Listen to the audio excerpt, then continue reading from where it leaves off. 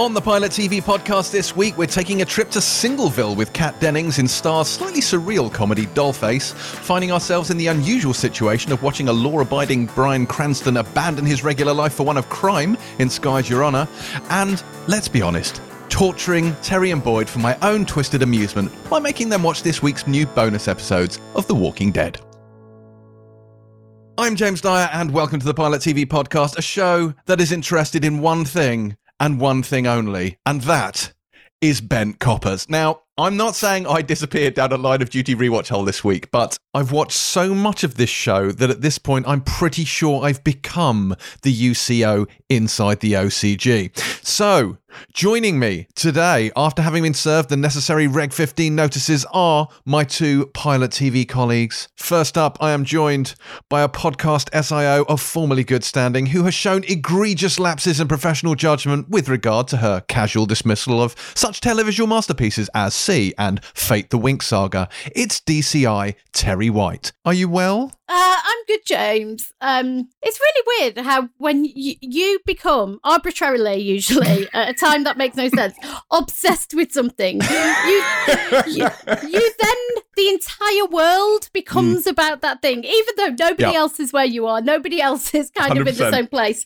You've reshaped the world around you to match your current obsession. Have you noticed that? It's my special superpower. It's very WandaVision, isn't it? Yeah. It is very WandaVision. Yes, I am very much creating a hex of my own reality, and at the moment it is AC12. And to that end, we are also joined by Pilot TV's very own balaclava man, the one, the only, Mr. Boyd, the Caddy Hilton. How are you, fella? I'm all right. I insist on being interviewed by someone with a rank one higher than you I am. So.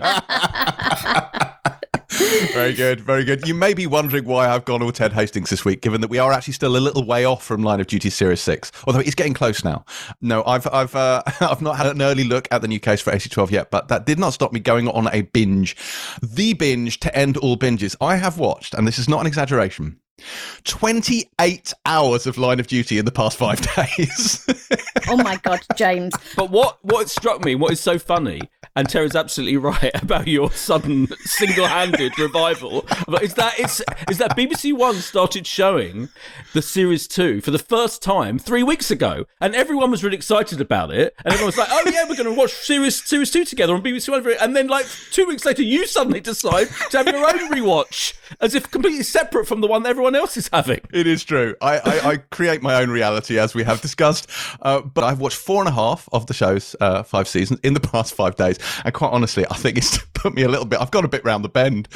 This is based slightly off us discussing it last week. So we discussed it last week as a counterpoint to Unforgotten, and because of that, and let's be honest, I had a slightly traumatic weekend, so I thought I need some escapism, I need it now. So I fired up the first episode of Series 1, which is no longer on Netflix, only Season 5 is, but they're all on iPlayer, so it's all good.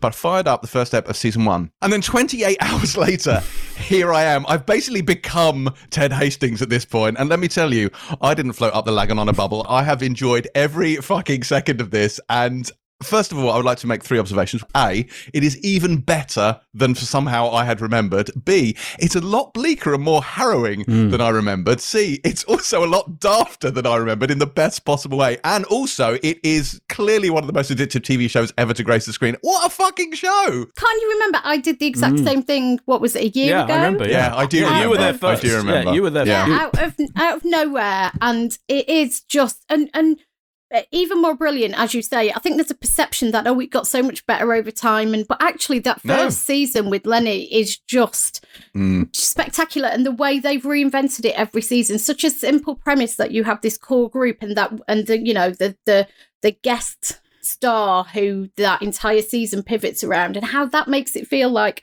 a completely different show every time. But it's the level of excellence in it is just... But he has struck remarkable. An incredible tone that I just don't think I have found elsewhere, which is, on the one hand, it feels really sexy and exciting. Not like how we were talking about how Unforgotten is really like low-key, compelling, believable.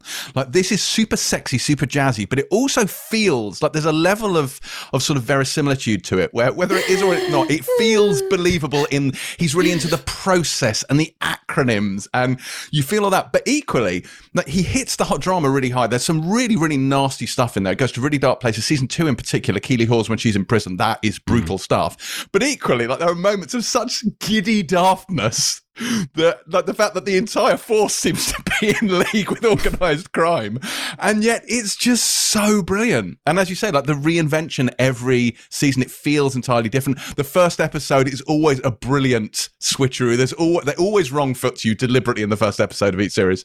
It's just a magnificent show. I now only have 3 episodes left to watch, and I'm already feeling bereft. Like, what the fuck am I going to do when I finish this? Because this is my entire universe at the moment. I'm full WandaVision. There is no reality for me at the moment outside AC-12. Well, luckily for you, we can say that you only have to wait a few weeks before season 6 starts. I mean, that is true. That is true. But what am I going to do in the meantime, boys? So I'm going to ask you a question. Okay. What can I watch? Like, I want you to give me, like, I'm going to ask you for TV recommendation. I want a British police drama that will scratch my Line of Duty itch, which I have not already seen. Do you have anything for me? Well, you're already watching Unforgotten, because that's the obvious answer. Yes. Yeah, that is the obvious answer. Which, by the way, Jed Mercurio tweeted about. He loves Unforgotten. I think it's very interesting that he absolutely loves and admires that show for its writing and for its detail of that. That's a good question. I mean, fucking hell, I'll have to have a think. Yeah. There's nothing. There's nothing. There will be something. I mean, it's not. I mean, there's a reason Line of Duty is the most popular returning drama on TV, right? And there's a reason for that, because it is its level of excellence. And the weird thing is, I'm doing a big rewatch as well for professional reasons. In the build up to the arrival of the new series at the same time as you. So it's quite weird that I've been doing it as well. I mean, I've finished the whole fucking thing. So you're absolutely right. I agree with everything you say. But it is weird that we both did the rewatch a year after Terry did her rewatch. I mean, it's arbitrary, sure. But what struck me, you're right, but what struck me is, I think, like, for example, what really crystallized the quality of it for me is you get those the brutal, shocking, brutal moments. Like when characters are suddenly in prison and they're fed shit in their food, you're like, right, this is dark, And then at the end of series 3, for example, urgent exit required. You know, that action sequence is as good, I maintain, as most Hollywood action. Yeah. When Kate's on the side of a lorry with a machine gun chasing the caddy, you know, across town, it is brilliantly done. There's a shot of her running. And massive close up, and it's brilliant, absolutely brilliantly done. You kind of can't barely work out how they did it.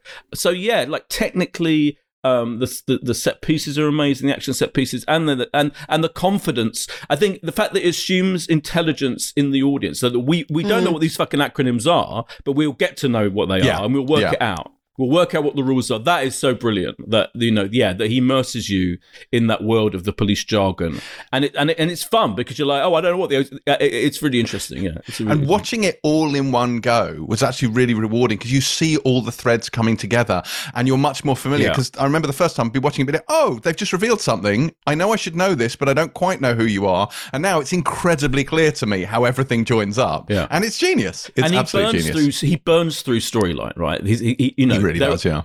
The opening episode of season 3, I think, the Danny Waldron one with Danny Mays. There's enough storyline in that to last 8 hours absolutely. Of TV, really. Yeah, and people actually said that to him. He talks about how, you know, some people from the network will go, are you sure you want to have this much storyline? And he's like, yeah, it'll be fine, because he does it episode to episode. Yeah, and I think that's what makes it so urgent and incredible, the pace of the storytelling. But it is the diametric opposite to Unforgotten, where like the whole plot of a series of Unforgotten would fit like in between scenes in a series of Line of Duty. Yeah. That's not to say that it's a lesser show in any way. It's a very different type of show. I think it's the diametric opposite of most streaming storytelling, I have to say. Yeah. Like, we've got an example of it today. Your Honor, which we're reviewing later, is 10 episodes, and we'll discuss whether or not it can sustain that.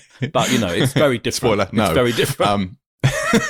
Yeah, no, you're absolutely right. Also, Line of Duty is 100%, and it's rare that I will ever agree with you on this point. It is 100% a show that should not be binged. Exactly. It is 100%. I mean, admittedly, this is coming from someone who's literally watched 28 hours the past 5 days. Yeah. But I'm just saying. You literally just said, I did it all in one go, and I'm really glad I did. And blah, blah, blah. And then you literally... for the first time, when you watch it for the first time, it really lends itself to that gradual unspooling, because every episode ends with an, oh my fucking Christ, I must tell everyone I know know about this moment, and I think you want that talkability. But yes, I have found it uniquely gratifying to watch it all in a binge as well.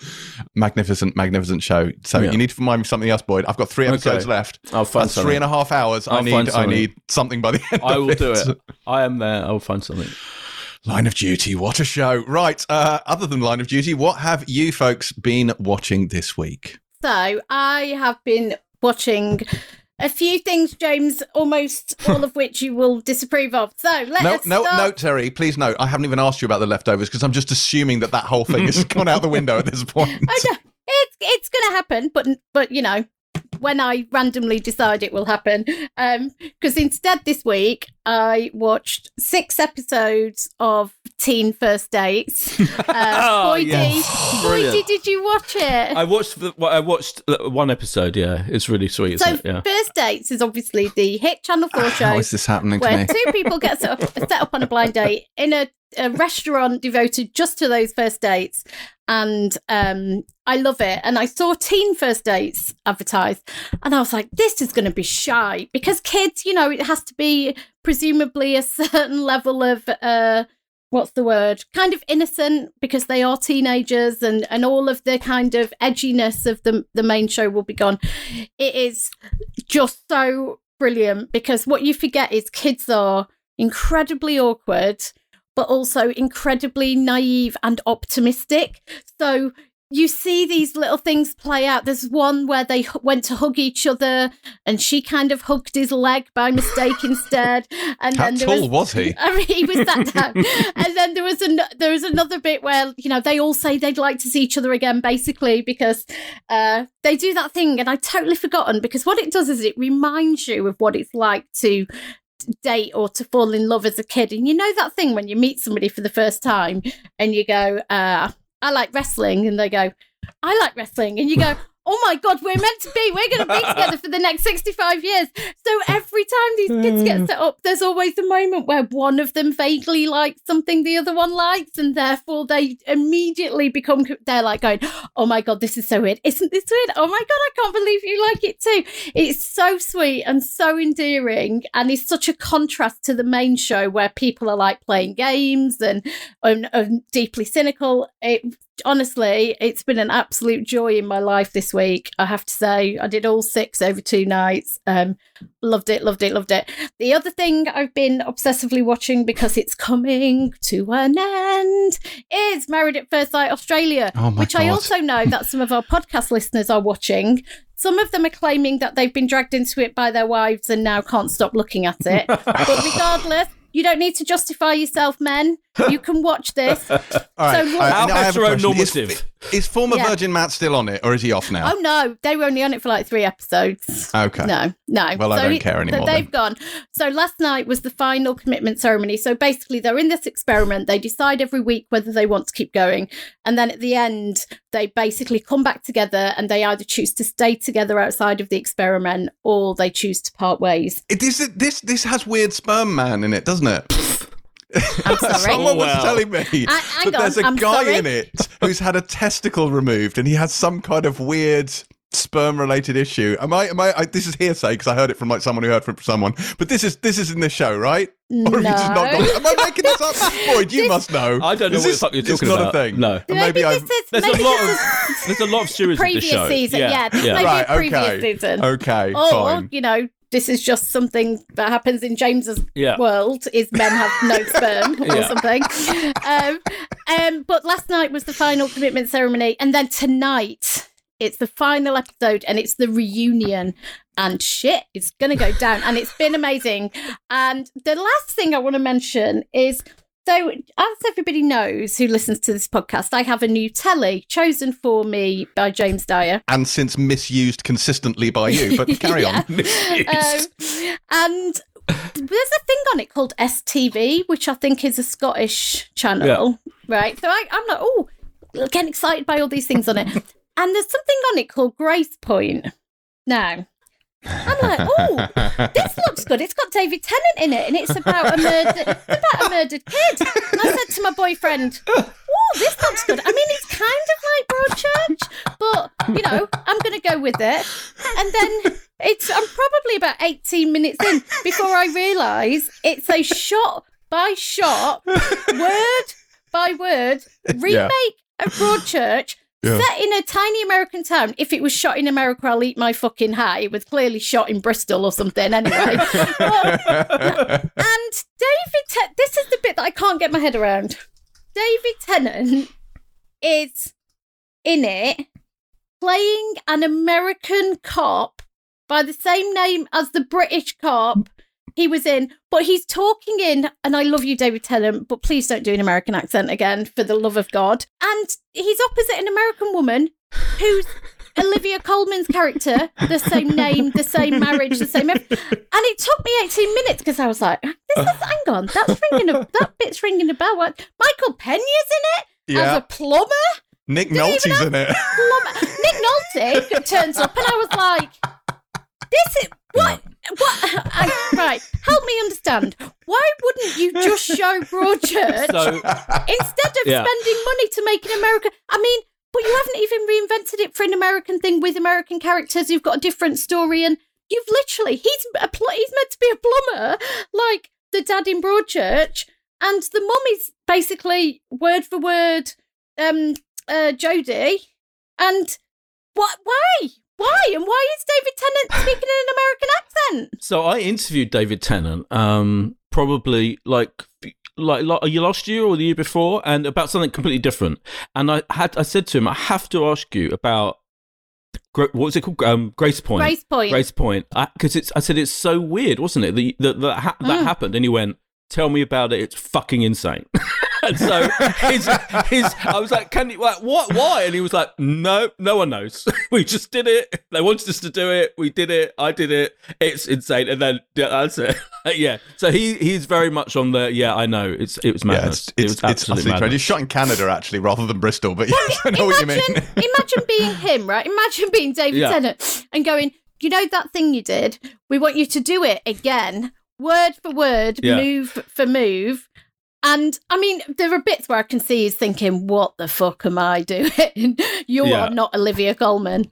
That's why when he did that comedy thing, over in lockdown with Michael Sheen, that there are lots of jokes about how could they do the same thing in America, with them playing themselves, blah, blah, blah. A lot of it are in jokes related to that. Madness. Yeah, absolute madness. In fairness, it is Anna Gunn. Like, it's not like A.N. other random. I know, but I don't... Why wouldn't you just buy Broadchurch and show Broadchurch? Do they think they won't understand the accents? Or fucking who knows, yeah. There's literally a cliff. The kid's the same name. Perhaps they don't think... It's a Broadchurch. Oh. Whoa. No. Whoa. Excellent. Derailed that conversation. Nobody's good in it. David Tennant's not even good in it. But, fair play to you, Terry. Like, props to you for actually having watched a proper television show in addition to the other stuff this week, though. So thank you. I do appreciate your minor contribution to this podcast. Look, that is not a minor contribution. Just because you, my friend, don't appreciate my choices doesn't mean they don't exist. Really? Yep. Oh, God. Boyd, please tell me you watched something with the script this week. I've been watching Line of Duty like you, so that's the main thing. That's true. I do want to mention this morning, though, what arrived this morning was Prince Harry, being interviewed by James Corden on the Late Late Show, doing this incredible... Because there's been this big, huge thing about Harry and Meghan doing an exclusive interview with Oprah, right? Now I think that ends this weekend. So I think it will have aired by the time the podcast comes out. And that's been going on for weeks. So when that announcement was made, there were discussions about it on TV. Everyone's going crazy about them doing the first big TV interview. This went completely under the radar. This was a massive surprise that suddenly dropped. As we're doing recording the podcast Friday morning, that the Late Late Show, James Corden, did a 20-minute video in which James Corden takes Harry on a bus tour of LA to show him around LA, does an assault course with him in which Harry literally goes under in the mud in this assault course and kind of drags James through it. And James interviews him very cleverly while all these things about the stuff you want to hear about. He asks him about why have you, in quotes, abandoned the royal family. He's like, well, you haven't abandoned the royal family. He explains his whole thinking about that. He talks about watching The Crown. He talks about The Crown's good. He really likes The Crown. He likes The Crown. Basically, he's like, it's fiction, but that it's got an essential truth to it. And I'm like, this is fucking incredible. This is it's literally saying there's a fundamental truth to the crowd. I'm paraphrasing. You have to watch the actual moment on the VT, which is there. It's on YouTube. It's on Sky. The episode that goes out on Friday night here in the UK. It is honestly, and he's so likable, by the way, Prince Harry. I'm not a royalist, that we get to the whole thing about the racist treatment of Meghan and all of that, but it's really interesting. And he talks about how the coverage, the media coverage of themselves affected his mental health. So it's an amazing thing. 20 minutes with Prince Harry and James Corden on TV. Sorry, it's not scripted, but it is a major TV event. I mean, James. I'll allow it. Thanks. Terry, we were talking about Grace Point. I brought up the IMDb page while we were obviously talking about it. And I've just noticed, if you scroll down the cast list for Grace Point, the character Susan Wright is played by an actor called Jackie Weaver, who I can only assume is from the Hansfield Parish Council scene of Grace Point, which I haven't got to yet. You have no authority here, Jackie Weaver. That's right. Read it and understand it. Wow.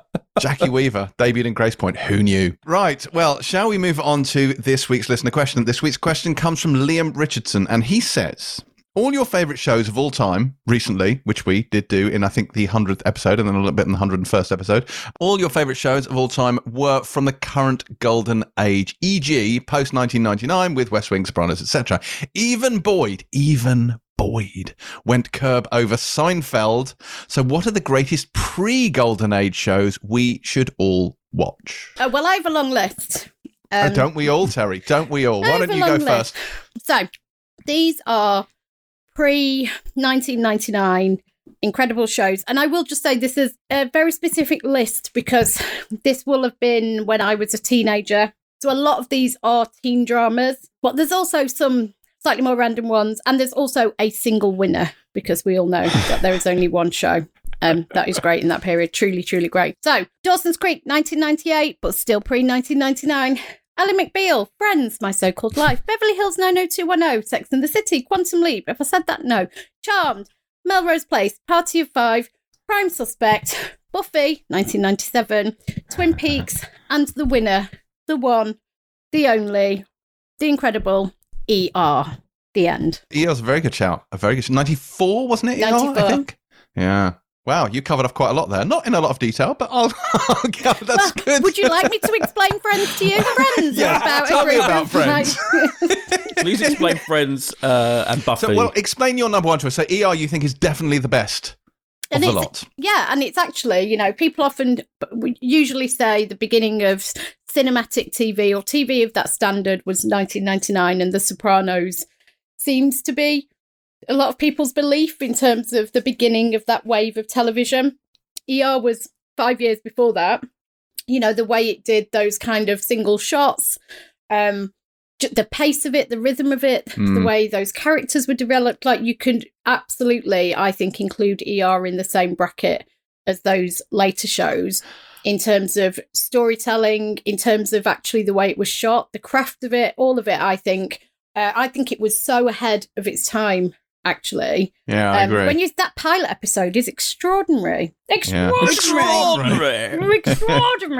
Yeah, no, I do agree. It's a hell of a show. I will say though, I don't think I ever watched the last 2 seasons of ER because it just got very dull. And I don't know whether that's because the quality went downhill, although I think that is part of it. And the characters I liked largely left. But I think also because it started to overlap with TV getting significantly better. I guess it wasn't the only show in town at that point. There was a lot more going on by the time ER ended. But no, and it arguably outstayed its welcome. It did. I mean, it's like, what is it, 15 seasons? Something like that. It's a lot. But there are still kind of single episodes and specific seasons towards the end that were really strong and still great. Like Greg Pratt was always, I felt like, a character in the kind of ilk of those characters at the beginning, and his whole arc and his death was amazing. But yeah, I think towards the end it kind of, and as you say, it suddenly had tons of competition and didn't stand above the crowd in the way it had before. But also, I think shows often have a lifespan, and it's okay for shows to kind of go, we've done our amazing thing, we're going to bow out now and somebody else will come along. I think the sense that a show continues on until literally, the very last fan goes, okay, you can stop now. Please and that's stop now. Almost always me.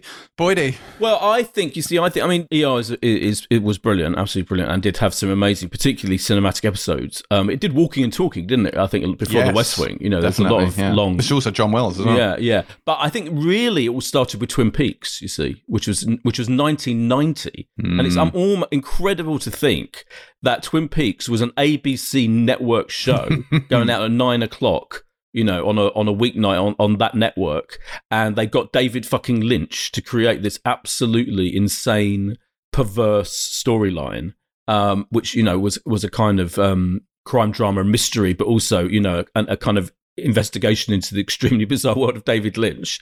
So I just think it all goes back to Twin Peaks for me. I think they're a brilliant series. So I could talk about British TV. Like I think GBH, Alan Bleasdale's GBH, which was all about kind of inspired by Derek Hatton and the Labour Party and real life politics, but was an incredibly ambitious look at power and masculinity. Michael Palin was in it. It was incredible. I talk about The Singing Detective. I think The Singing Detective, Dennis Potter's The Singing Detective, with Michael Gambon in it, was the greatest limited series of all time. I would stick by that. I think it's absolutely incredible piece of work, and it's in its own way. It was in the 80s, but it's its own way was cinematic. And the director of that, John Emile, went on to make things like Summersby and Copycat, some really good films. That's a brilliant series that famously I watched in New York all in one go in a 6-hour marathon one New Year's Eve with my mate Neil. But I think Twin Peaks was the start of just the whole idea that you could get a top film director, the most visual of film directors, the most out there of film directors, to work in television, to work in network television, and to work within those limitations, and to make 20-part series or whatever, and it to be completely insane and wild. Particularly season 2 went completely off the rails, but still not in a good way. Not in a good way, but still incredible. And The Return, I fucking love The Return. We won't get into it now. I know you don't. But anyway, so I think if you're writing a book about pre-golden age of TV ambition and brilliance and out there-ness, then it's all about Twin Peaks. And it was an incredible water cooler show as well. Just like, what's going on? What's going on? I discovered Twin Peaks quite late. I didn't watch it when it first aired. And I think I've told this story before, but an ex-girlfriend of mine, just to spite me, came up to me knowing that I was watching Twin Peaks for the first time and told me who killed Laura Palmer. Oh my God. I was fucking furious. That is brilliant. That is so brilliant. What did you do to her? to make nothing. her do that? Absolutely nothing. She thought it was funny. That's so some fucking brilliant. A-grade trolling right there. Yeah. But Terry mentioned Prime Suspect. I think the only one Terry didn't mention in her list, because Prime Suspect had a massive effect on me. I can still remember watching the first episodes of Prime Suspect with Helen Mirren, and it is such a forget about Were you watching the first episodes of Prime Suspect with Helen Mirren? No. I just remember how gripping the storyline was, because it was quite rare back then to have a crime drama play out over quite a few episodes and it just to be one story. It's just one crime, one mystery, one whodunit that she was solving. So on top of the kind of feminism of that show, because she was the first big female detective character holding a show, and it discussed that within the show. Oh yeah, the actual storyline was unbelievably gripping. And Prime 1, I remember Prime Suspect 2 was brilliant as well. So but the only one I would mention that Terry didn't mention is Cracker. Cracker that was going to be my showcase one. Sorry. Okay, well you talk about Cracker because absolutely incredible. See, I always it tends to be uttered in the same breath as Prime Suspect, and I think for good reason, because there's tonal similarities there. But for me, Cracker was the better show. For me, Cracker is the show, really, for me, pre the golden age. I'd never seen anything like Cracker before, ever. We talk about Line of Duty, we talk about interrogation scenes, but I don't think anything has come close to those Robbie Coltrane scenes where he would sit down with Christopher Eccleston or Susan Lynch or whoever it was he was talking to, and he would grind them into an intellectual pulp with his sarcasm, his chain-smoking, hard-drinking, philandering fits. He was the most amazing character, and I absolutely loved it. Those first 3 series are incredibly strong. I think the specials don't work quite as well. I think White Ghost maybe which wasn't brilliant. 9/11 I think was decent, but those first 3 seasons, like the first one, which has fucking Ted Hastings in it, a young Ted Hastings, Adrian Dunbar is in the first ever episode of Cracker, but they tended to have 3 different cases in each season. Like you start with the Mad Woman in the Attic, To Say I Love You, and One Day a Lemming Would Fly. And then I think the high points for me were To Be a Somebody, which is the Robert Carlyle one, which is amazing. And then Men Should Weep, that really harrowing serial rapist one at the end of season 2. That was so good and really, really hard to watch. It really holds up to this day. I think Cracker is an incredible show just across, Lorcan Cranich. Who can forget Lorcan Cranich? Yeah. I think what makes it so good, it's not about the whodunit, it's not so much about the mystery, it's the satisfaction you get from watching him not even solve the case, but grind them down, to sort of wear them down, to outmaneuver them, to almost bludgeon them into a corner where they can only confess. And I just think that just the use of dialogue there, the use of the interplay, the use of the exchanges, the body language, the momentum, the sort of power dynamics that play out in the interview room. I will never get bored of watching Cracker. Should go without saying that's been on my rewatch list for a while now. At some point, you'll almost certainly have to suffer through me rewatching that and then turning this whole show into a Cracker show. Well, we look forward to that, obviously. Yes. But I would, a couple of others I would obviously mention. So Blackadder and Fawlty Towers, big formative shows for me. I think those are, in terms of sitcoms, those are my go-to touchstones. The X-Files, seminal show. I know it is much maligned these days, but I think people do forget how important it was at the time in terms of moving TV on and becoming a cultural event, which the X-Files very much was. It's also a really good show. It has bad episodes, mainly the arc-based stuff, but some of the standalone ones are exceptional. What else we do? Obviously, Bonjour La Classe, starring yours truly, a classic of British sitcom. You should definitely watch that. Babylon 5. Now, Babylon 5 hasn't aged brilliantly, although it is out in HD now, recently re-released and remastered in HD.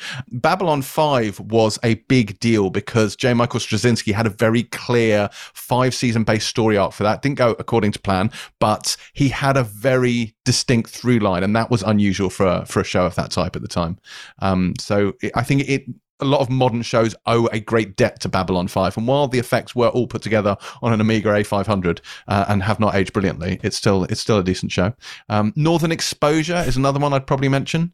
And Homicide: Life on the Streets, David Simon's pre-Wire show, which is really, really good as well.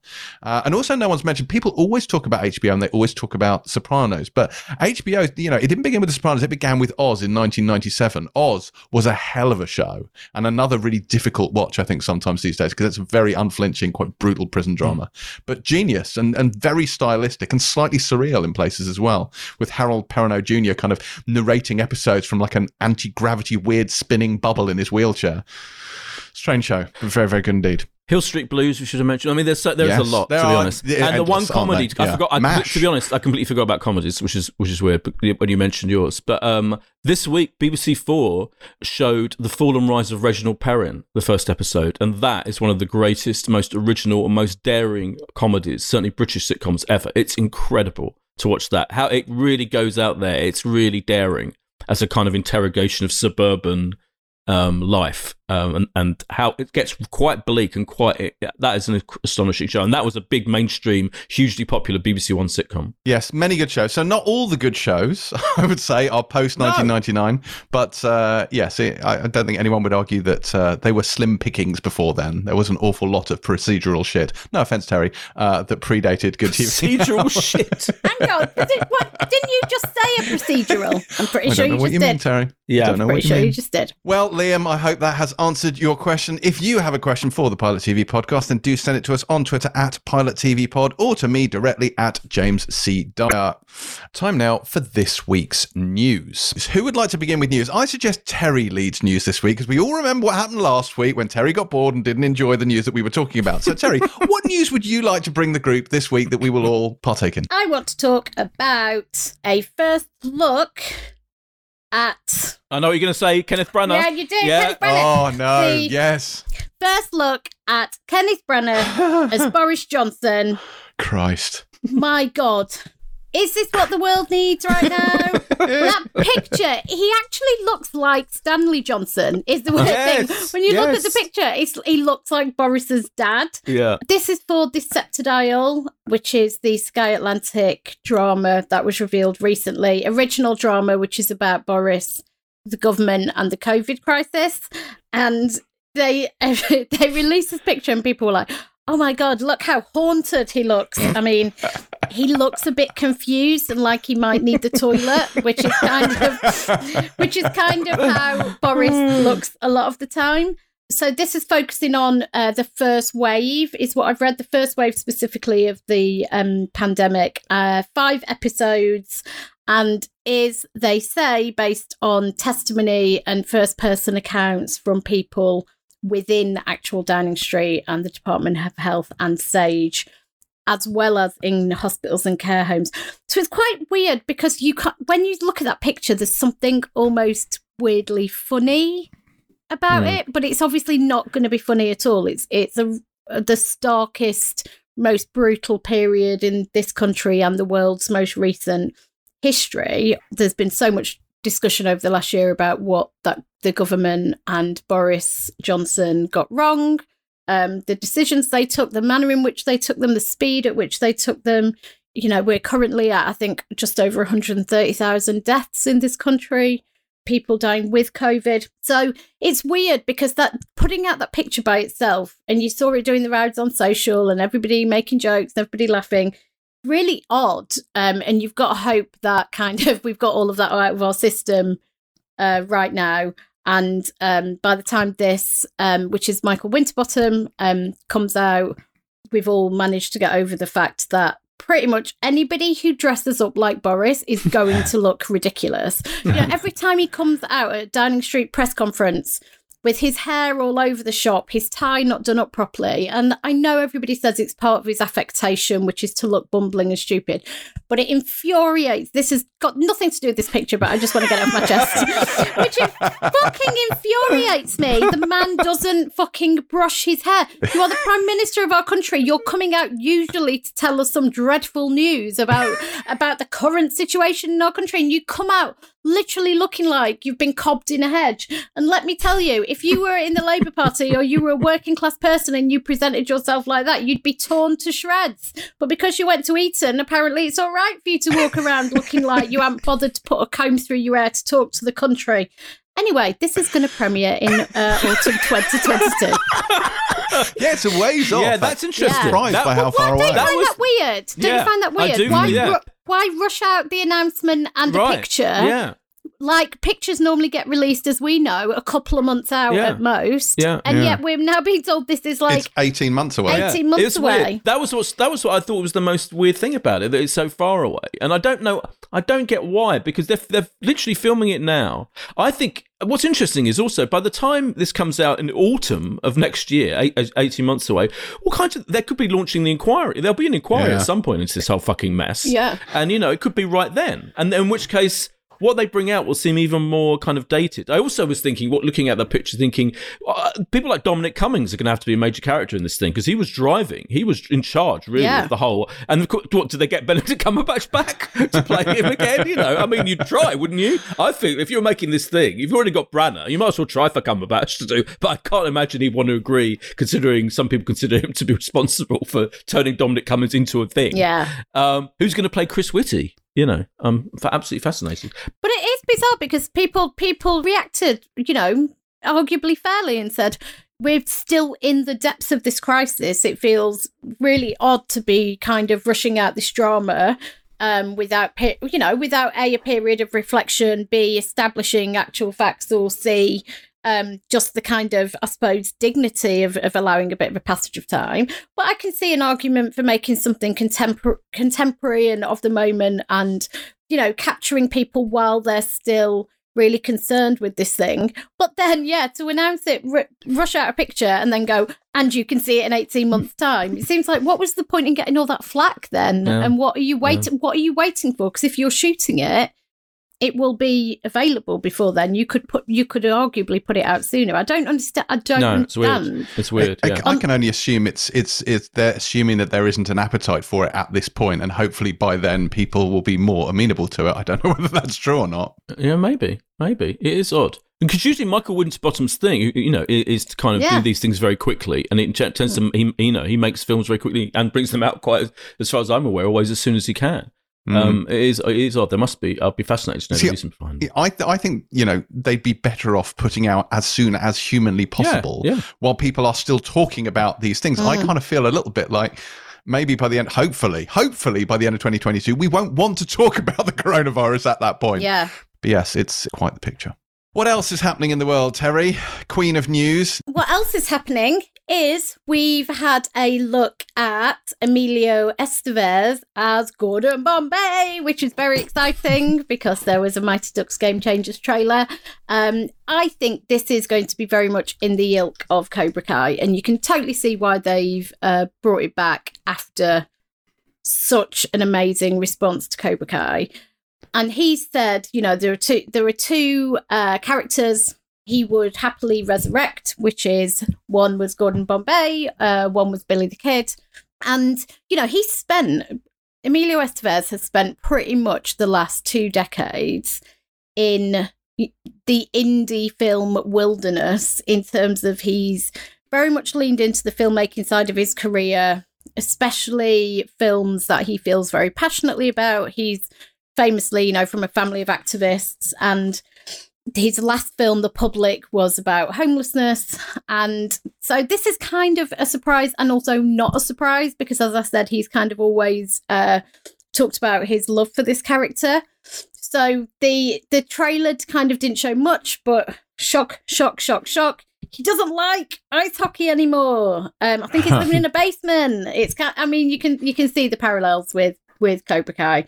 Stephen Brill's back, who created the entire thing, and he's going to be a head writer on this. And I think, you know, Estevez has always said he would only come back if Stephen Brill came back as well. So I'm excited about this, I have to say. I am very excited. I think it's going to be great. Are you excited, James? Not even remotely. But Did you not like the Mighty Ducks?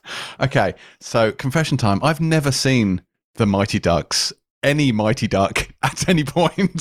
So I didn't even know that there was a lot of affection for the Mighty Ducks. I've never seen it either. I watched it. What? Yeah. So how was this not a seminal part of your... I mean, maybe, Boyd, you're a bit older than us, so I get it. But James, your peak, that age, Just didn't... No, just... It was too much fun. Like... It was too much fun for James to consider. Yeah. Well, I watched Mighty Ducks again recently. Is it rubbish? I'll tell you what. I'll tell you what struck me. I'll tell you what struck me. That's a yes. What struck me about it was its sincerity in that very kind of 80s film way. Its sincerity. I did have a cry, which may be because of, you know, COVID and being in lockdown. And, you know, there's diminishing returns across the 3 because the third one especially... Estevez basically only agreed to be part of it if Disney would finance and distribute his small film, which they did, even though it only opened in the end in 4 cinemas. But that was kind of the trade-off. He didn't take a salary. He agreed for them to help him with his film instead. And so he's kind of not in it that much. It's more, I think he did a week of filming in total. But the first one, I kind of stand by the first one as a slice of 80s heartfelt sincerity. You know, it's got an underdog. The team of kids are weird. Like, it's got all those kind of 80s ingredients. So I can't believe you haven't seen it, although I suppose it does have joy in it and sincerity, which is problematic. Sorry.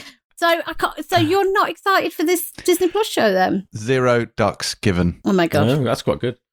And there is also obviously rumours that there is going to be a third Young Guns. Guns that 3. I'd be more here for. Yeah, absolutely. I'm here for Young Guns. I'd watch him as Billy the Kid. Absolutely. Yes. But that I think is going to be a film, not a TV show. Yeah. Okay. Fair enough. There was more on top of the Kenneth Branagh as Boris Johnson thing. There were more announcements of people playing historically significant politicians and characters. Because Oti Fagbenli, who I love, of The Handmaid's Tale fame, and he did Max. He created Max, which was an outrageous series in Channel 4 that ran earlier this year. And he is going to play Barack Obama in the series The First Lady, opposite Viola Davis as Michelle Obama. And I consider that to be a brilliant casting. I'm very excited. And they also confirmed Gillian Anderson, fresh from playing Thatcher in The Crown, is going to play Eleanor Roosevelt. And Michelle Pfeiffer is Betty Ford. The casting in this series is fucking off the scale. It is incredible. This is a big Showtime anthology series. And the show is described as a reframing of American leadership told through the lens of the women at the heart of the White House, which is, I think, a really good premise as well. So I cannot wait for this fucking show. I'm hesitant to share with you any interesting news because Terry will poo-poo it. But there are a few things happening. You will have noticed, perhaps on Twitter, the reveal of Homelander's golden or gilded codpiece, which announced the beginning of production of The Boys Season 3, which is now officially going on. I mean, I think all shows should announce their productions with something similar to that from now on. What else is happening on? There's a G.I. Joe series coming. Even though I don't care about that. Did anyone watch the teaser for MODOK? See MODOK? The Patton Oswalt Marvel. No. It looks, I mean, it's like a weird stop motion looking thing. MODOK's a big old floating giant head thing. So it's a Marvel show. It's an animation of sorts, and it's quote unquote funny. I was not amused. But then I guess it's not really aimed at me. Anyway, so that's the thing that's happening as well. Loki has a date. Loki has a date, yes. June the 11th. That's exciting. But The Bad Batch also has a date. That's debuting on Star Wars Day on May the 4th. But in this one's au fait with the Clone Wars, probably don't care about that. We didn't discuss this week's WandaVision, did we? Have you watched it? We did not discuss this week's WandaVision, the penultimate episode of WandaVision, which I have, of course, seen. 45 minutes. Yeah. Can you okay, I won't spoil it. Can you address on your spoiler special weekly show? Yes. The explanation, right, of everything in this episode. This episode's... Yes. Yeah. I'm fascinated. It covers some ground. I'm going to use... Some of it's quite clunky, I think. I mean, I have many thoughts about this episode, which of course I can't really share on this podcast. But if you do want to know, then the Empire Spoiler Special podcast can be found at empireonline.com/spoiler specials for the bargain price of £2.99 a month. And also there's other stuff that's not just WandaVision on there. We do other spoiler specials as well. The other big news for me in the week, I think for a lot of people, and this was like this led to lots of discussions on, GMTV or whatever it's called, and things like that, is the Frasier revival is definitely happening. Yes, it is. Definitely Paramount Plus. Kelsey Grammer issued a statement about it, saying he's looking forward to it, and talking about how. But no Daphne and Niles, right? Well, no. So they haven't confirmed. All they've said is that it's happening, the revival. But the implication is that Frasier's going to enter a new world. It's going to relocate it somewhere new. And Jane Leeves, who plays Daphne, is in an ongoing American show at the moment, and she said she won't leave that show to rejoin Frasier, whether she's been asked to or not. She'll appear in it. You know she will. I think my guess is, I mean, to be honest, I hope she doesn't, because as I've always banged on about, the Niles Daphne coming together was a disaster for the show. So, if they'd have to address the whole thing if she's going to be in it. I think it'd be very easy for Niles to come back in it to make guest appearances, wouldn't it? That'd be great. But as far as I can make out, they're going to establish him in a new setting with a whole new cast, I think, which is I guess is the best way to do it, and that will allow for guest appearances from others. He's going to have a podcast, isn't he? Oh, probably, yeah. I mean, yeah. Well, he's a white man, so of course he is. Yeah, true. But I mean, it's going to be fascinating what they do. It's hard. It's going to be so hard because when he relocated from Cheers to Frasier, they gave him his dad, who was an iconic character. They gave him a brother who was even weirder and camper and more kind of obtuse than Frasier was. And they gave him the Jane Leeves. They had these, indelible characters who who were like, obviously, literally, it couldn't be closer to him.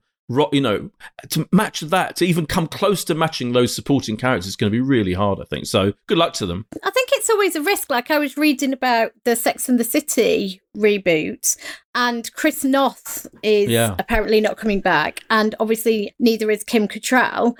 And it totally spun me out, because I was thinking, okay, I just kind of got my head around her not having one of her best friends, and then not having a husband and breaking off those relationships so well and are, to my mind, so part of your love for the show. Like, it's a big risk to try and rebuild that character with an entirely new landscape of relationships, isn't it? Exactly, yeah. Massive risk, yeah. Paramount Plus have got some busy times ahead. Yes, you're right, they talked about that. They talked about a rather, bold sort of 45-day window for big movie releases between cinema and appearing on Paramount Plus, which I think has got a lot of people's heads turning. The Halo TV series, which was once on Showtime, that's now been confirmed as having moved to Paramount Plus as well. They've got a bunch of other things. There's an Italian Job series, which I think we've mentioned before, which revolves around the grandchildren of Charlie Croker. That's Jesus a mood. Christ. Indeed. There's a Fatal Attraction series, which is described as being told through the lens of modern attitudes towards strong women, and I'm quoting here, personality disorders, victim shaming, and coercive control. Oh, well, God. yeah, I mean, Do you know what? I was thinking about that this week. I was thinking about the hand. This is a total random. I'm just wandering off now. But the Hand That Rocks the Cradle and Fatal Attraction. I was thinking about how they present women with personality disorders, and I was actually thinking you couldn't probably make it today because people would go, "She's got a personality disorder. Leave her alone." But they were mental. Yeah. Just as an aside, just random because I was thinking about this just this week. Well, that's going to be a thing. There's a Flashdance series coming. There's a Parallax View one coming. And obviously they've also got The Offer as well, which is based on the making of The Godfather. And there's Grease: Rise of the Pink Ladies as well. Is another thing they're doing. That's the series we all needed to see. I don't know. So Paramount obviously.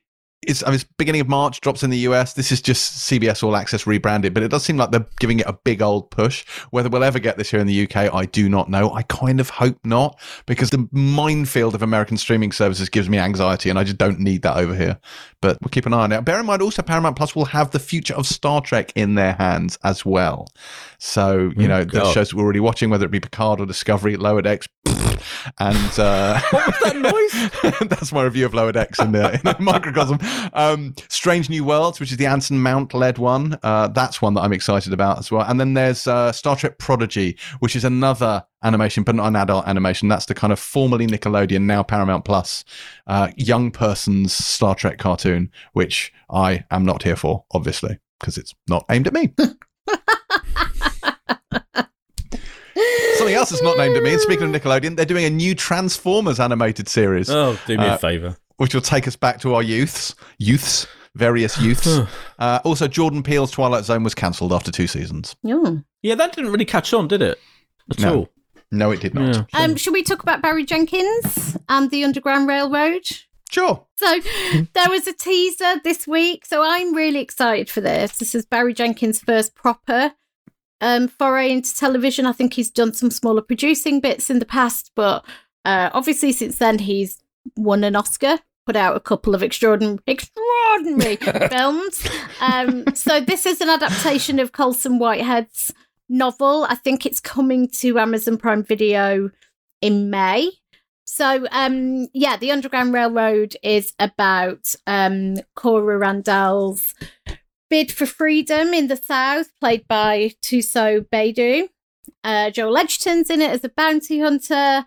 Incredible kind of array of stars, but Barry Jenkins coming to telly, I think, is all something we can be super excited about. That trailer was out this week, and we actually have a story on this in the next issue of Empire, if you wanted to read a little bit more. Is he directing the whole thing, do you know? I think. Yes. Oh, wow, that's incredible. Yeah. Any other news, or are we done? I think that's the main news. I think that is news covered. So let's move on to this week's reviews, and beginning the triumvirate of shows that we're kicking off this week, we have Your Honor, which sees criminal justice creator Peter Moffat have Bryan Cranston Breaking Bad for the second time in this show, which aired on Showtime a few months back.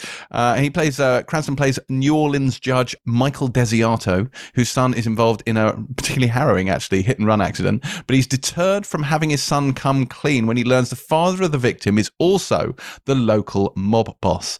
I'm very keen, understandably, to keep his own child safe. Desiato sets about concealing evidence, concocting alibis, and doing everything he can to throw off the dogs. Boydie, does Cranston do justice to this one? Yeah, it's interesting. So you quite rightly mentioned Peter Moffat, who's a British writer who has written it and has developed it. And he, of course, as you mentioned, Criminal Justice, which was the British series on which he then based The Night Of. One of the greatest limited series of all time, I would say. Mm-hmm. And I think this is part of a new wave of limited series. I think it's quite interesting because we've had... we had Behind Our Eyes recently. We had the chess one. What was that called? the Queen's Gambit. Queen's Gambit. Yeah. The Undoing, of course. And there's loads coming up. There's the Flight Attendant, which has already been a big hit in America. That'll be coming up in I think we might be even reviewing it next week. And I think there's a kind of thirst for. I think the streaming series that go on and on and on, with 10 episodes, and then they recommission them, and it's all slightly awkward that they're recommissioning them because they might have been a limited one in the first place. I think there's a real thirst for stories that get resolved, within one season, and this is definitely one of those. There are 10 episodes, as was The Night Of. And it's got, unlike, say, The Undoing, which was incredibly camp and over the top and ludicrous, this is quite bleak, quite serious, quite heavy going, even though the premise is very, very, and is instantly intriguing and fascinating. I mean, to have, as you said, a respected, liberal, good guy judge whose son kills someone or accidentally leaves the crime, and then, as you'll see playing out in episode kind of 2 particularly, how that affects innocent people who are then embroiled in this kind of cover-up, if you like, of this crime, is it's quite heavy stuff. It's quite grueling, some of this, I found anyway. But in a way, I think it's difficult. You can't complain about the insanity of something like The Undoing, which I really enjoyed The Undoing, but it was definitely completely demented. Whereas this is trying to make everything that happens in it real, authentic. There's not a lot. There's no funny stuff going on here. So I kind of appreciated that about it. I like that about it, and I think there's, for example, the actual hit and run accident in episode 1 is brilliantly directed. I thought it was brilliantly done. It really done. is, yeah. It's horrific. Yeah, it's really distressing. It's quite traumatic. And if you've had I broke my arm recently. It's pretty much covered now. Like the whole broken limbs thing of the poor guy. It's really distressing. So it's not for the squeamish, this show. No. And then it gets emotionally quite grueling as it goes on. I've watched 3 episodes. I think it's really good. I think it's really well done. I think Bryan Cranston, you referred to the fact that this is him. He is Breaking Bad in this. He is, it's a decent man brought down by moral dilemmas and doing the wrong thing. So he can do that in his sleep. He's brilliant. I think the Hunter Doohan, who plays his son, is really, really good. It has a difficult role. It's got Hope Davis and Michael Stuhlbarg as the couple who are running this mob family in New Orleans. And of course, Michael Stuhlbarg, we were most famous for Call Me by Your Name, where he was the lovely dad to Timothée Chalamet, and comforting. He's a fucking mob boss. And the more you see of him, the more scary he is, and she's quite scary as well, Hope Davis. So it's got a really good cast, but it does feel like they've ordered 10 episodes of this. They're going to fucking play out in 10 episodes by hook or by crook. But even taking that together, that's the only issue I have with it. I think it's really well made. I think it's gripping. I think it's a really interesting idea. I don't know how it's going to end. I kind of have a guess, but I think it's going to be, there's still going to be twists and turns along the way. So I'm into it. I know what you mean. So it's 10 hours long. It didn't need to be. It's just, that's nuts. I watched, I think, 5 of these. Oh, okay. Yeah, well, I reviewed it for the magazine, so I had to. I watched it a while back. But my thing with this was just there isn't enough substance. Certainly from the half that I've seen, I've not seen the second half. Maybe it all kicks off. Who knows? But certainly for the half I've seen, there's just not enough plot to stretch out. Like this, it's not as egregious as those early Netflix Marvel shows, but it's very laboured. Like it moves at a painfully slow pace. It's very deliberate, but it's not smart enough to earn it. Like I don't think the twists and turns are particularly surprising or clever. Like it feels like they're ticking off the boxes of the mystery as it unfolds, and you're going with it because ultimately Bryan Cranston is incredibly watchable, and you can never take that away from him. He's amazing in this role because he's amazing in everything.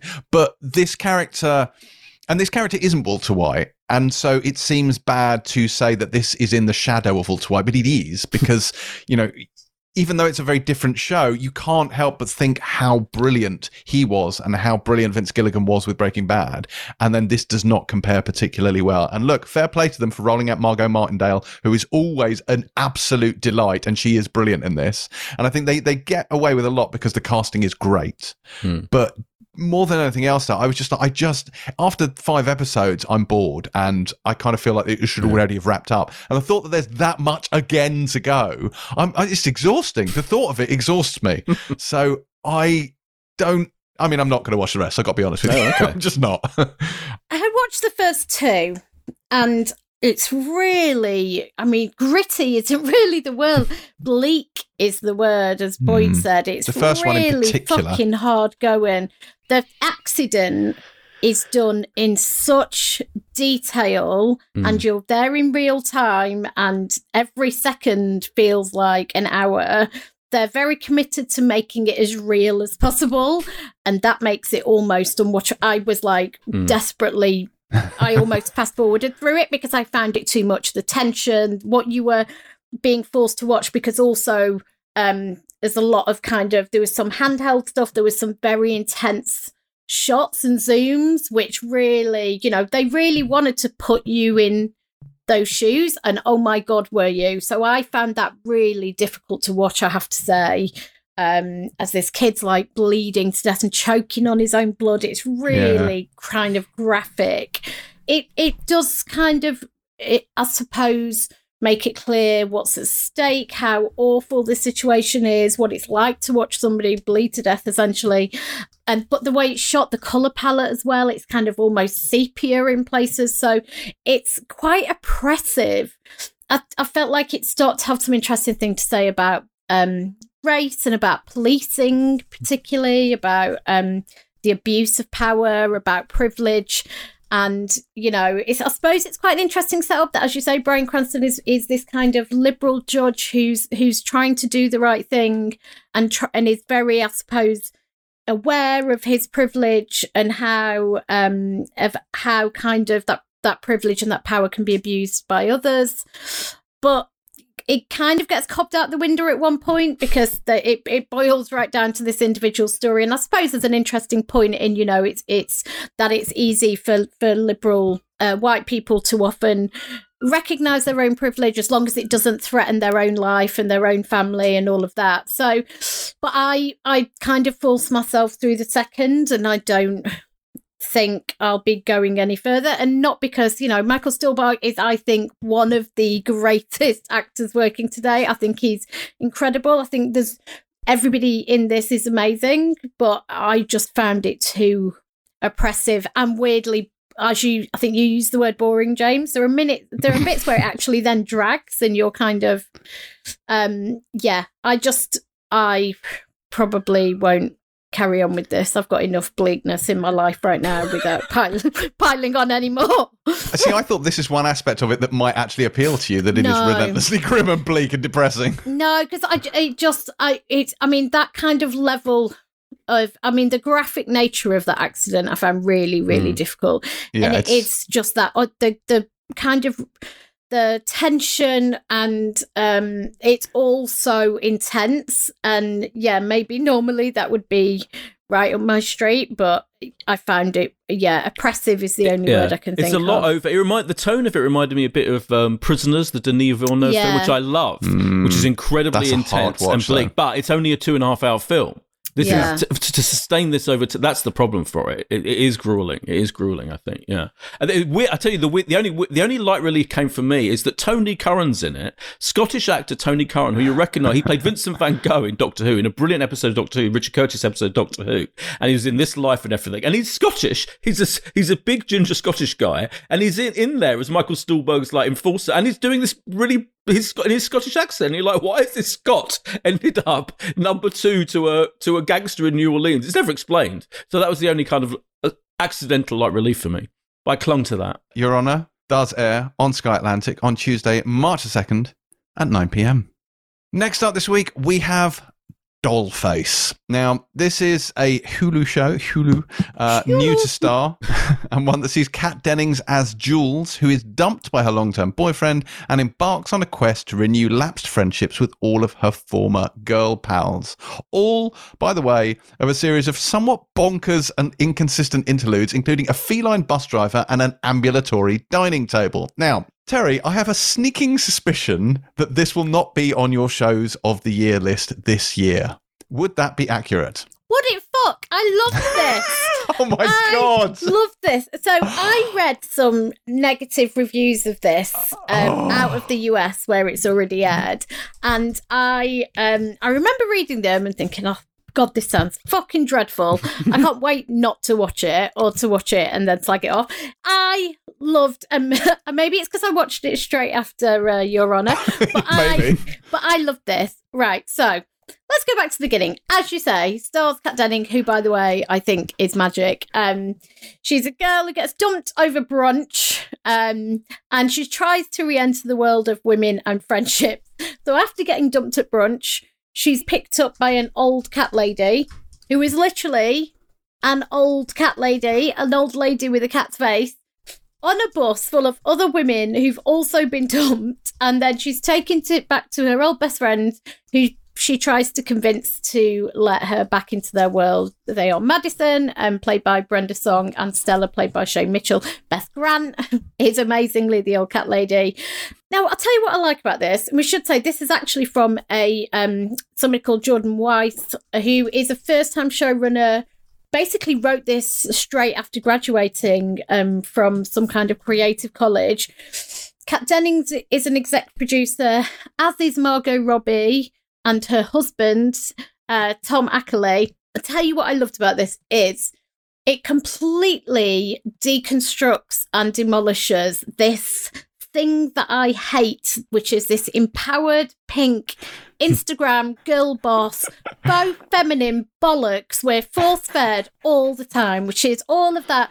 You go, girl, like, come and hang out our private members club that is all designed in fucking pink and peach, and we give you seminars on how to superpower your girl power and all this, like, fucking girl boss shit. All of this, get up at 5 a.m. and do yoga, and I hate it. I hate it all. It's all this confection that millennial women particularly are fed.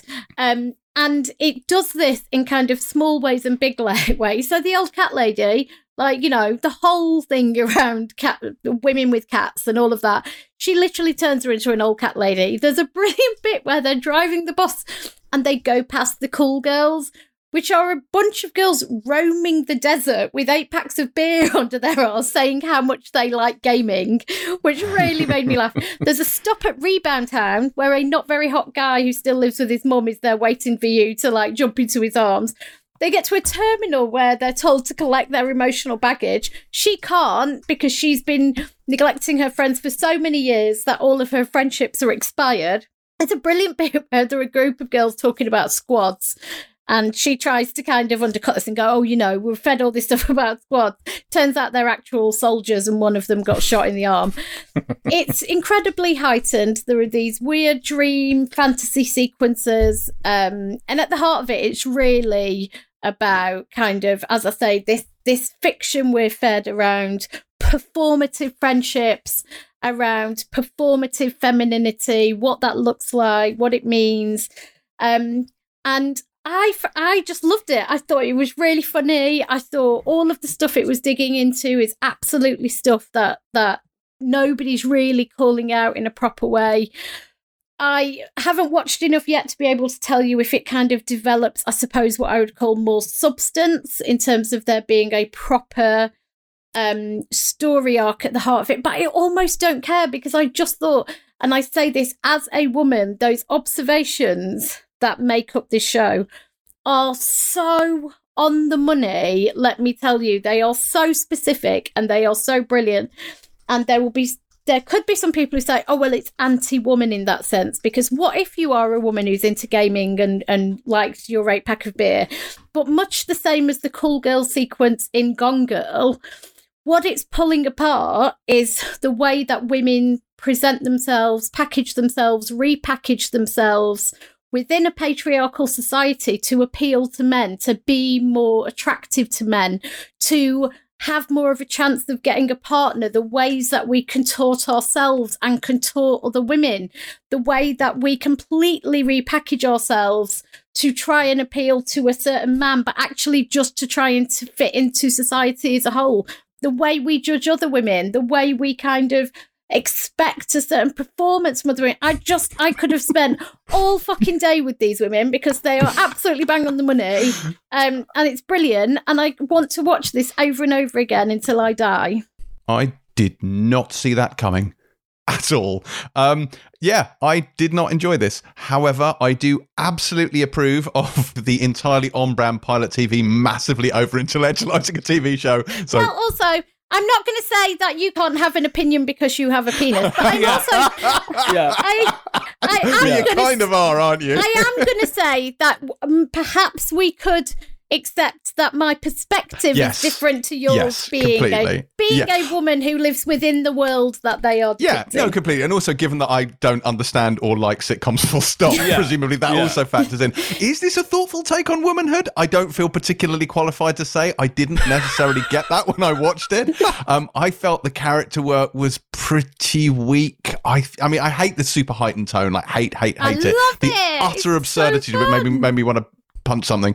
But I found the dialogue very bland, and I felt Kat Dennings was really wasted. Like, I've got a lot of time for her. I think she's great. I think she plays Darcy brilliantly in the MCU and obviously in WandaVision as well. I think she's great at that kind of comedy. And here it felt a bit like, I didn't like Two Broke Girls either. Like, I felt that it was just a bit too on the nose, and I just the comedy in this just didn't land for me. I found all the characters in this, all of them, 2 or 1, crushingly irritating. Of course you did. But I found the weirdness bold, and I thought, when the cat lady comes in, weirdly, that sequence, that surrealist sequence at the beginning, although to me it felt a bit like, budget Good Place type stuff. And, even Scrubs, that I think does surrealist comedy a lot better. I say even Scrubs. Scrubs is great. It's not even Scrubs. It's just Scrubs.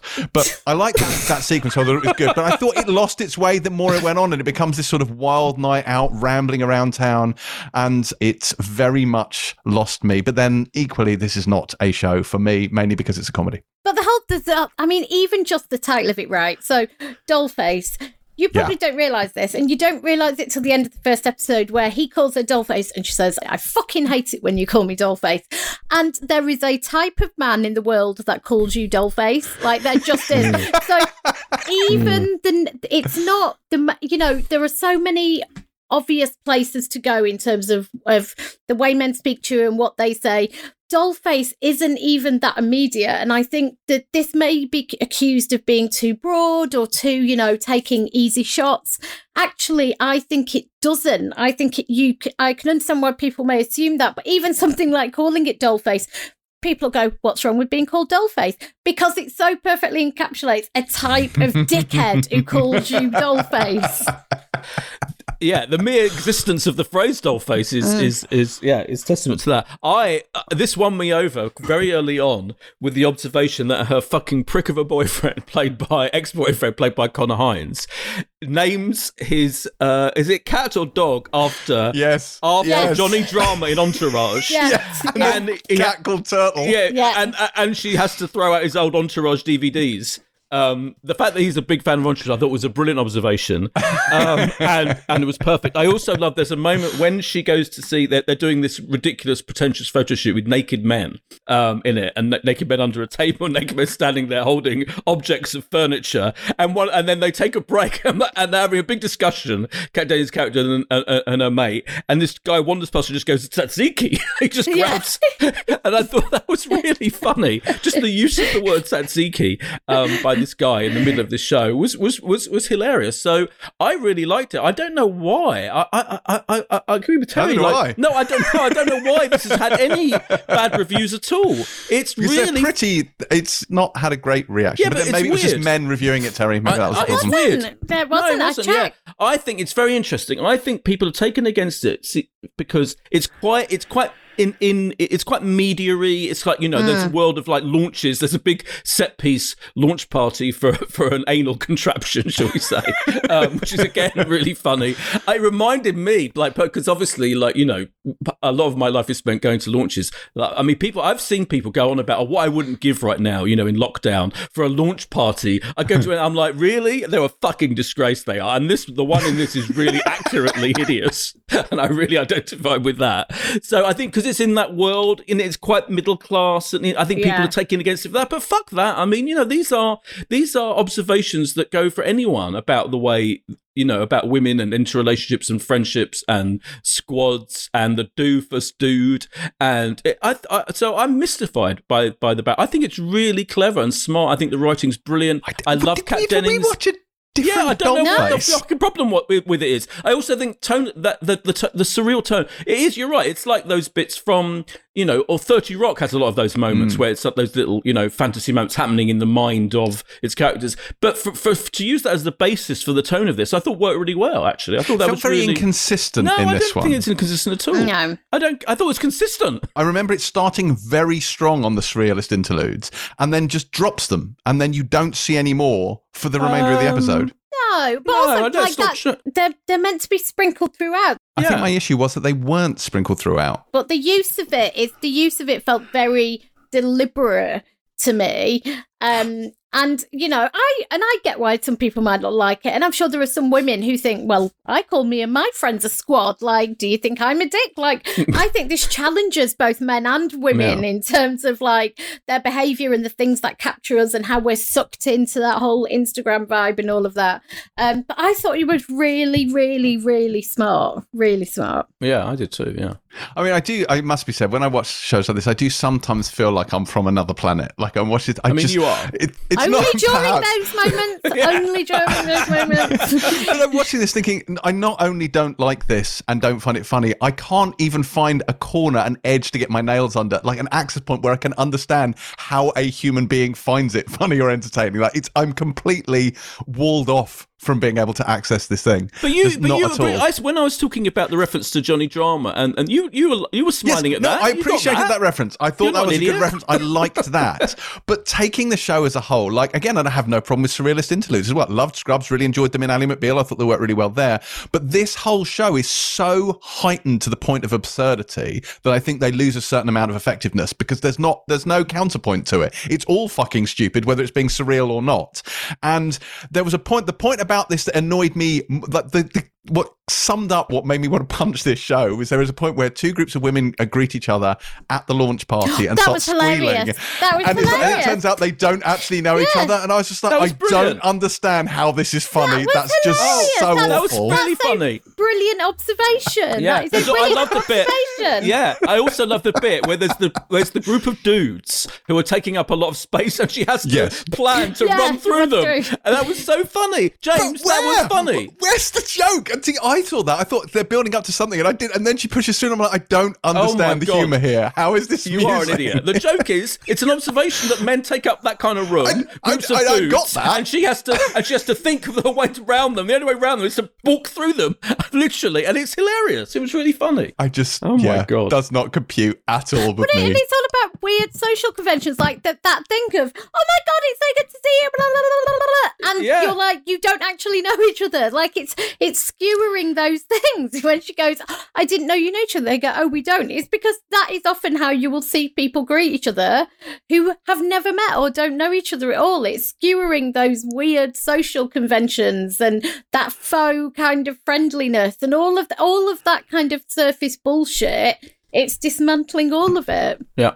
I will say that I started to watch Dead Pigs this week, the Cathy Yan film, and I was watching it, and the version I had didn't have subtitles.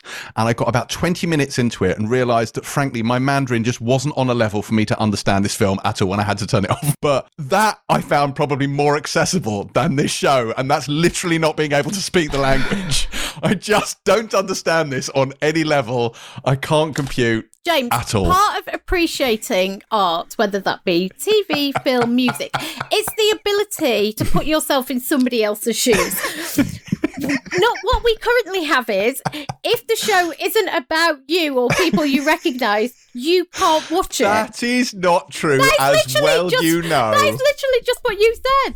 No, I just don't. These are not believable real characters. This is what I didn't It's get not about meant it. to They're be just. a drama, James Dyer. I'm aware of the conventions of comedy. I'm just saying this show is just not particularly good. No. But This is the whole world of no. I think we've had this before. I think you decide to take again. You decide, oh, I can't do comedy. I can't do anything that isn't direct. But you I've sitting there watching you I when we're like describing comedies the fun- occasionally. Yeah, I know, but that's what I mean. But I think you overthink. When we then point out you do like quite a lot of comedies, then you're like, all right, yeah.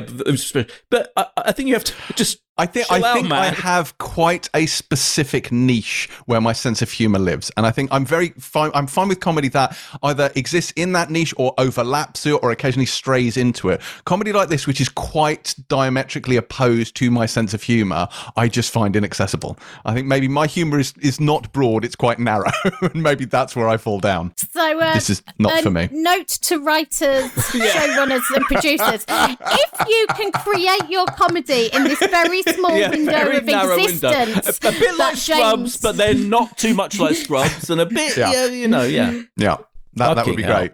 I would appreciate that. Jesus Thanks. Christ. Anyway, Dollface begins on Star on Friday, March the 5th. Finally, this week, we have The Walking Dead, which continues its 10th and penultimate season this week with a short burst of 6 bonus episodes, which are there to tide us over until the final season, the 11th season, which actually is going to be 24 episodes long and aired across 2 years. But this is the 10th year, obviously, of an ongoing zombie apocalypse series that, let's be honest, Terry doesn't watch and never will. She's seen, to the best of my knowledge, one single episode in her entire life, has absolutely no earthly idea what is going on at this point. She is, of course, therefore, the perfect person to tell us about it, but even I'm not that sadistic. So, Boyd, what were your feelings about the continuation of Walking Dead Season 10? Well, I find it I don't understand why The Walking Dead has this quite weird structure where they've suddenly decided to have these, what I think they're calling them, bridging episodes. This is like season 10 part C, right?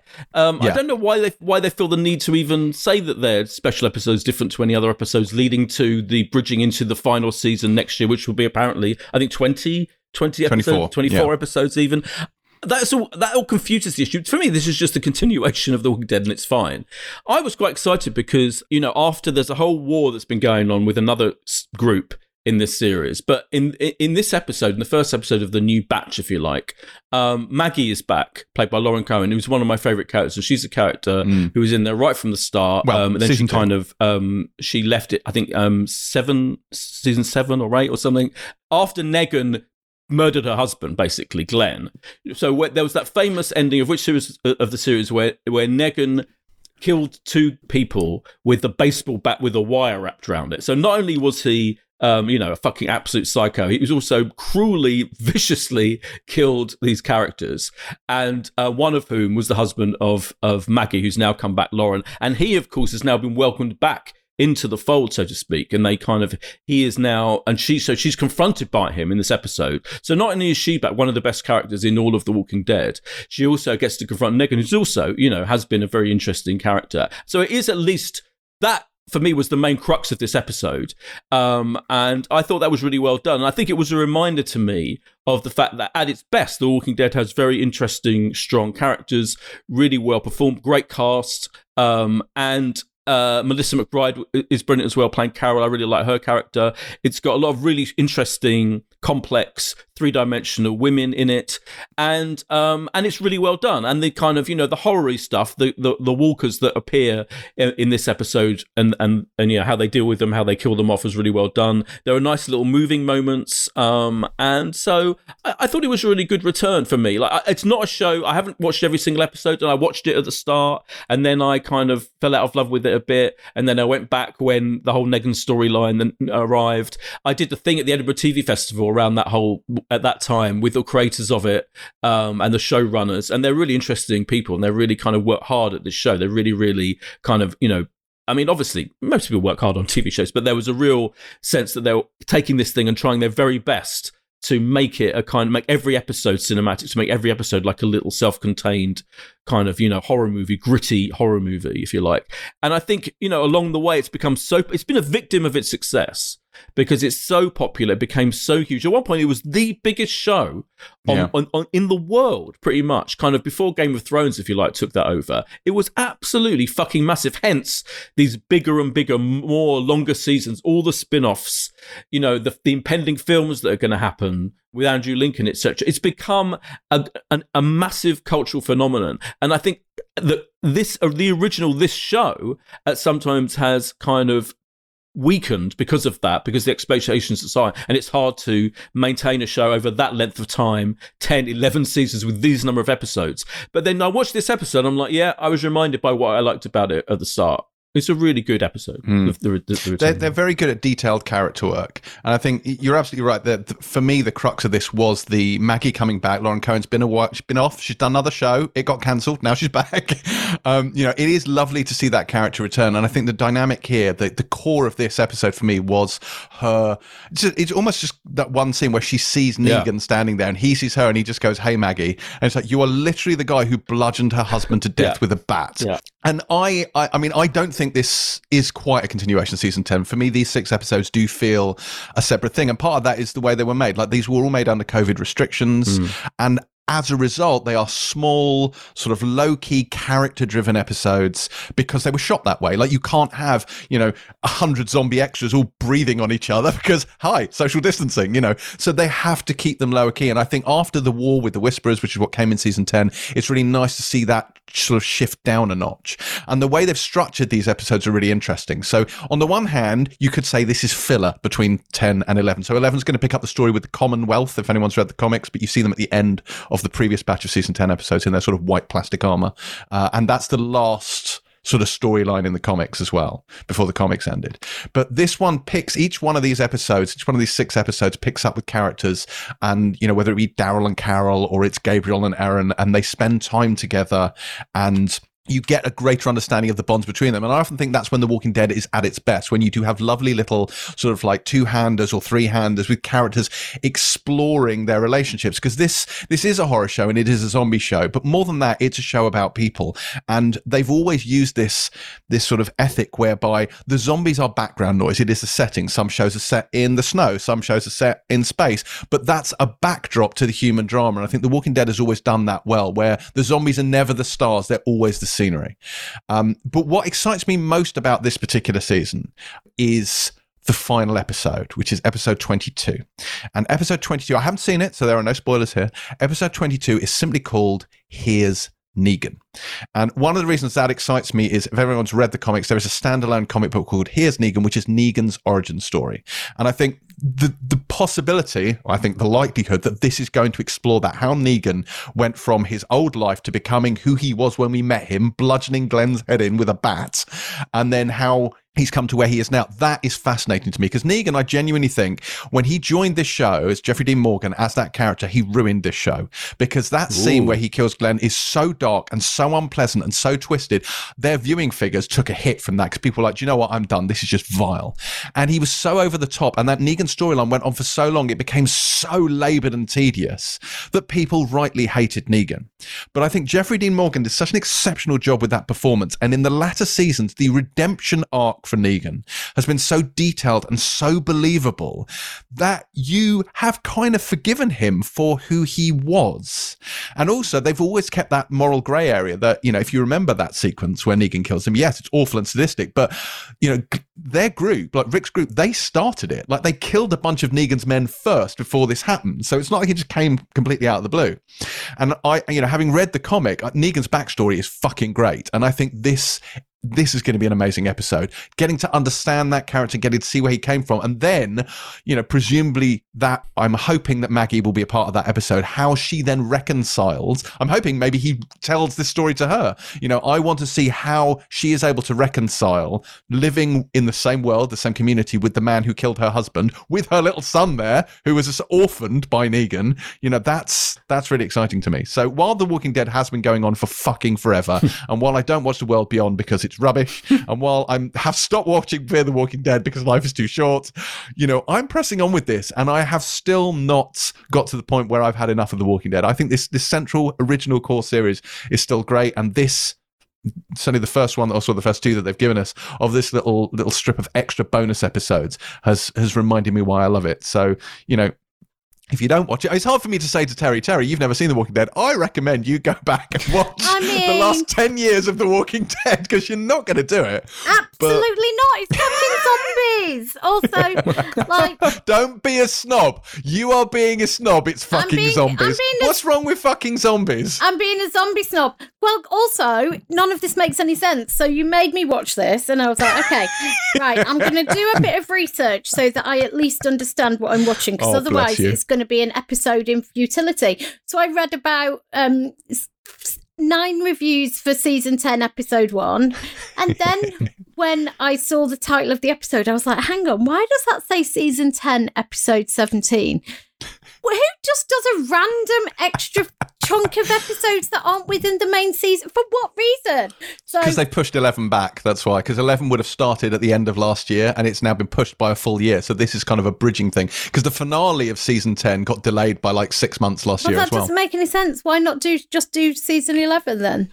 Well, because it's a COVID thing, so like they had to delay the airing of the finale, and then obviously delayed the whole production of season 11. But so then they filmed they made these 6 these. episodes Why to did- drop here, because to do season 11, I don't think you can do that easily with COVID restrictions. Like it's a big, large scale, huge thing. So I think they decided to do these little character led ones to drop here, and then I think we're going to get season 11 starting presumably the end of this year. But it's 24 episodes, and then it'll go into I agree, I mean, I 2022. agree with I don't really Terrio. care. It is confusing. It is confusing, that whole situation. confusing. I'm not denying it's confusing. Yeah, I think it's a marketing thing as well, as much as anything. I have to Especially say. if you've never fucking seen it. So I've seen one episode before when you made me watch it for something else. Hey, it had Samantha Morton in it. You enjoyed it. I did enjoy the Samantha Morton. I was excited to see her again until the catch-up showed her having a throat slit or something after being also whipped. So I'm not really sure what happened there. But so I can't even begin to tell you what I thought of this show because I had no idea what was going on. Apart from, I thought I got the gist she was angry at him for something, and then I was surprised there wasn't more zombie fighting, but apparently that's a Social distancing. COVID thing.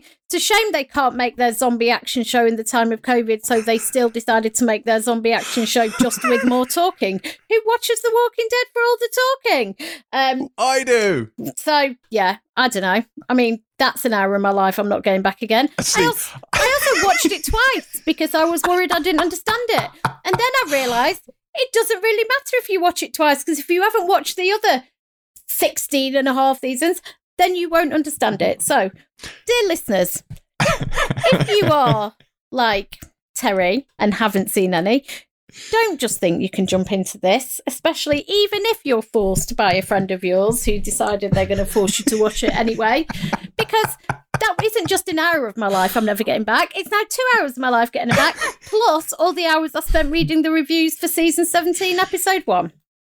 See, I feel that your reaction to The Walking Dead is not dissimilar to the opaque reaction I had to Dollface. Yes, So well. I think all's fair. Yeah, well, I think we both found our kryptonite, right? So, Yeah, yeah. I think so. Well, if you are of a mind to continue watching The Walking Dead, then this bonus run of 6 episodes begins today, Monday, March the 1st at 9 p.m. on Fox UK. Robert Patrick turns up later in these episodes as well, if you're looking for a little bit of Robert Patrick action.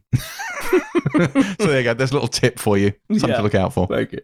Right. So is there anything else out this week, Boyd? In fact, I know there is. So why don't you just tell us what else? Yeah, there's Deutschland 89, which is the third. It's either you either consider it to be the third series of or the third sequel to Deutschland 83, which was which arrived in 2015, and which is, according to records, the most highest rated foreign language drama in UK TV history, more than The Killing and Borgen and all those shows. Yeah, apparently, Deutschland Did not know 83 that. was on Channel 4.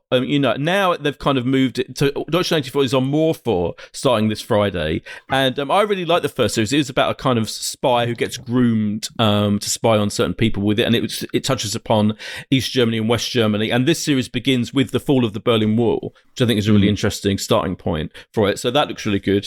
That starts on Friday, and then there's things. Oh, there's a Finnish drama on BBC 4 which just started on Saturday called The Man in Room 301. That's supposed to be really good. The first ever Finnish drama on. So if you like foreign crime dramas, you're in for a treat this week. There's a show called Hapless, which arrives today on My 5, which is Channel 5's equivalent of All 4, Channel 5 streaming service. It's not on Channel 5 itself, slightly weirdly. So it's they're just putting it on the streaming service, but it's really fun. It's kind of like, it's basically an attempt to do a kind of British Curb Your Enthusiasm kind of thing, and it's about a guy who works for the 4th most successful Jewish newspaper in Britain, and he has to go around finding eccentric Jewish people to interview for his paper.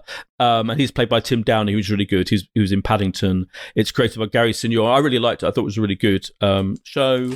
And I think that might be it. I'm assuming, Boyd, you did not watch Pacific Rim The Black. No, what the fuck's that? Which is Netflix's anime Pacific Rim series. No. No one needs anime. No one needs anime Pacific Rim. needs anime anyway, that drops on Netflix on the 4th, in case you're interested. Yeah. BBC Two, I should mention this. It's show, The Terror? Yes. Yeah. So BBC, this whole thing that BBC now is like unearthing American imports that were on more obscure channels. So they're showing The Terror from Wednesday. Season 1, which is the season 1 was Arctic really Expedition good. one. Yeah. It was like all the frozen north and it was quite intense and and it got a really good cast. Jared Harris, Tobias Menzies. That's right. etc. And that comes to BBC Two on the 5th as well. Yeah, on the 3rd, Wednesday. Third. Yep. I've got it down as the fifth. Oh, Okay. there you go. Right. Okay. I don't want to ask what the pick of the week is because I know what you're going to say and it's going to make me sad. Dollface. Dollface. I mean, I like Your Honour as well, but Dollface was the most enjoyable of the shows you watched this week. I'm sorry. I'm going to abstain from pick of the week this week. Yeah, hang on, you can't abstain. You can't abstain. What is my pick of the week? It would have to be, I mean, for me, The Walking Dead is clearly the one that I enjoyed the most. So, yes, I'm Walking Dead. If you don't watch Walking Dead, Your Honour. And if you hate yourself, then Dollface is obviously an option. Unbelievable. If you have a vagina, Dollface. You don't even have to have a vagina. If you have an appreciation of well-observed, very brilliantly done, well-written comedy, it's good. Well, luckily I have none of those things. That's true. That's true. So it By was the not way, for me. before you start, I think I found a show for you to watch. Ooh. Yeah. Have you? Oh, I'm excited. Yeah. Did you ever watch No Offence? Paul Abbott's No Offence on Channel 4. See, there's the whiff of comedy about this, Boyd. I think I did drama. watch. It's got elements of black comedy, but it's a police drama. With Joanna Scallon's in it. She's mainly known for funny roles, but Alexandra Roach is in it, Paul Ritter, Colin Salmon, Sarah Soleimani. It was really good. It's but it's not a comedy. It's absolutely not a comedy. No, it's not. It doesn't take place in the grim real. Do you know what I mean? Like you're wrong. It has a heightened edge to it, as I remember. So I don't remember much about it. I watched the first episode because, again, I think it was recommended to me, and I remember watching it and thinking, this has the whiff of comedy about it. I want something serious. This is not working for me. I think you should give it a go. Give it another go. Maybe I'll give it another go. Yeah. Maybe I'll give it another go. Yeah. But and there's 3 series of it, so it'll keep me, 21 episodes. It will keep me going. It will keep me going. That is true. Yeah. That is true. Well, I guess we're done then. So we're finished, but instead of exhorting listeners to give us a 5-star rating this week, although they absolutely should, I realise I have not shared any reviews recently. So I'm going to draw everyone's attention to one from Mon, and it says, I will quote, "I like James. The other two are okay." Brackets. Northern person from the Midlands. I live in Derby, so stop trying it on. And entertainment bloke. He also says in brackets, who cares what's in heat? They go over the top sometimes, but Dyer holds his own. Oh, this is brilliant. Not quite the ringing endorsement of a true diehard, but as Ted Hastings would say, I do like the cut of his jib. Entertainment bloke and northern person from the Midlands. Entertainment bloke. I love that. I am constantly stating I'm from the Midlands. James calls me northern because James thinks anything north of Watford is northern. And B, are you now just going to read the messages that praise you? Is this the universe in which we now live in? Yeah, pretty much. Yeah. Pretty much. Don't force me to go through them and find somebody slagging you off and bring my own review to the podcast. Because you know that will happen. We can have a review off next week. All 3 of us are on social media at James C. Dyer, at Boyd Hilton, and at Terry_White. And we will, as ever, be back next week. Very likely with, I'm assuming, possibly The One, which is Netflix's answer to Soulmates, which is slightly weird. Soulmates, which we reviewed the other week. And as Boyd mentioned, The Flight Attendant possibly as well. Or that might be the week after, we shall see. But in the meantime, I have 3 more episodes of Line of Duty to go in my speed rewatch, and I don't want to delay for 1 more minute. Ted Hastings is counting on me. Pilot out. No, we're sucking diesel. Go on, fella. Fella. My officers conduct themselves to the letter of the law, sir. The letter. We are only interested in one thing and one thing only. The cruise. One thing only. Sucking diesel. Page. One thing only. It's Nick and Ben Coppers. Listen. Coppers. Page. Ben Copper. Coppers. Listen. Coppers. Page. Reg 15. Coppers. Listen. Coppers. Page. Ben Copper. Coppers. Listen. Coppers. Page. Reg 15. Coppers. Listen.